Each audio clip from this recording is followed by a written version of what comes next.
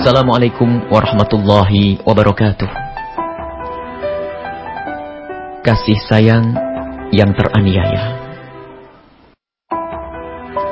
Rasulullah Shallallahu Alaihi Wasallam pernah bersabda dan bercerita, ada seorang wanita diseksa di dalam api neraka disebabkan oleh seekor kucing. Kucing yang mati karena disekap dan tidak diberi makan, dan juga tidak dilepas agar mencari makan sendiri. Wanita itu tidak membunuh, akan tetapi ia telah menghalangi si kucing untuk mencari makan sendiri. Sekelumit makna kasih sayang yang dilalaikan ternyata menghantar seseorang masuk ke dalam api neraka.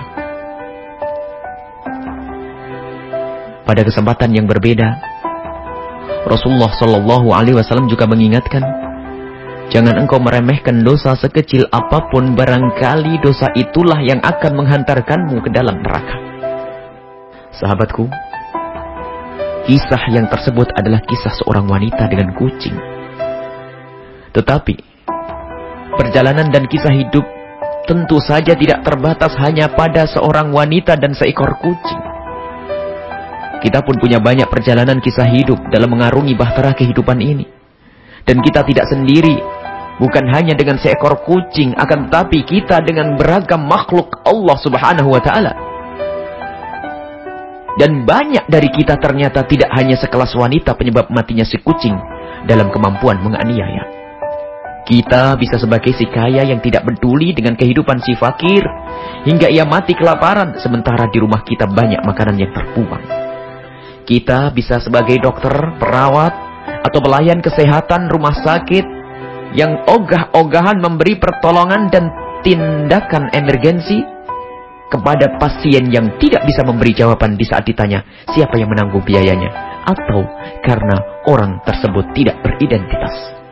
Kita juga bisa menjadi orang yang hanya melihat diri dan hawa nafsu saja yang layak untuk dihargai, hingga begitu mudah menipu sesama tanpa pernah merasakan hal itu sebagai kesalahan.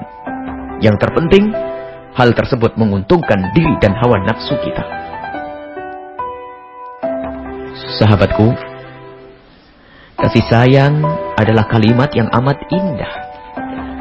Hanya yang disayangkan, keindahan itu sering disembunyikan, lalu dianiaya di balik sebuah yayasan atau program peduli sosial dan kasih sayang. Dan memang, program dan yayasan kasih sayang adalah medan aniaya yang sungguh sangat menjanjikan. Seorang yang sedang sakit, merasakan sakit amat mudah untuk kita aniaya. Nilai kesehatan baginya adalah segala-galanya, sehingga ia tidak berpikir lagi berapa uang yang harus ia bayarkan demi kesehatannya. Seorang ibu yang melihat anaknya merintih akan siap membayar berapa saja asal anaknya bisa segera berhenti merintih.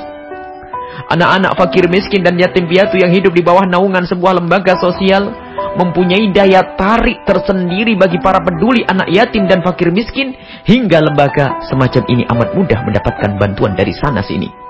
Akan tetapi, tempat yang mengundang kasih dan sayang itu juga bisa menjadi lahan yang amat subur untuk aniaya. Ada yang memanfaatkan keberadaan anak yatim dan fakir miskin hanya sebagai umpan penggalang dana pribadi yang tidak takut bahwa Allah Subhanahu wa Ta'ala akan menyiksa kepada siapapun yang aniaya. Ini hanyalah sekedar contoh sebuah program kasih sayang bisa berubah menjadi medan pemusnah kasih sayang. Dan yang terjadi di lapangan lebih banyak dari yang sekedar dijadikan contoh. Allah Subhanahu wa Ta'ala mengingatkan agar kita senantiasa menjaga diri kita terlebih dahulu sebelum orang lain dari terjerumus dalam penganiayaan. Di saat penganiayaan terus terjadi, baik terselubung ataupun terang-terangan, maka marilah kita sebagai orang-orang yang beriman, kita harus berpikir dan berusaha untuk melawan penganiayaan ini dengan usaha agar kita tidak menjadi pelakunya. Sahabatku, pernahkah kita cermati perlakuan kita kepada seorang yang lemah, sakit dan tertindas? Senyum yang tertebar di wajah seorang dokter saat berpapasan dengan pasien dan yang mendampinginya adalah obat luka hati yang dicekam kepanikan. Selembar uang yang terulurkan kepada si fakir yang merintih menahan lapar atau sakit adalah penyejuk jiwa yang tertekan oleh suasana yang menyelimutinya selama ini. Maka dari itu, jika kita yang tengah berkuasa, marilah kita lihat rakyat kita dengan hati. Jika kita para hartawan, marilah kita lihat para fakir itu dengan hati. Jika kita para dokter dan pelayan kesehatan, marilah kita lihat para pasien dengan hati. Jika kita para ustadz dan pembimbing, marilah kita lihat umat ini dengan hati. Jangan sampai kita melihat mereka dengan rumus keberuntungan di dunia yang hanya akan menjadikan kita terjerumus kepada aniaya yang memusnahkan kasih sayang.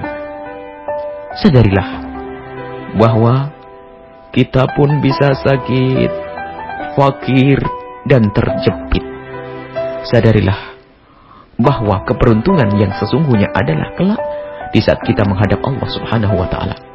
Semoga Allah memberikan kepada kita kesadaran dan keinsyafan. Wallahu a'lam bishawab. Buya Yahya. Wassalamualaikum warahmatullahi wabarakatuh.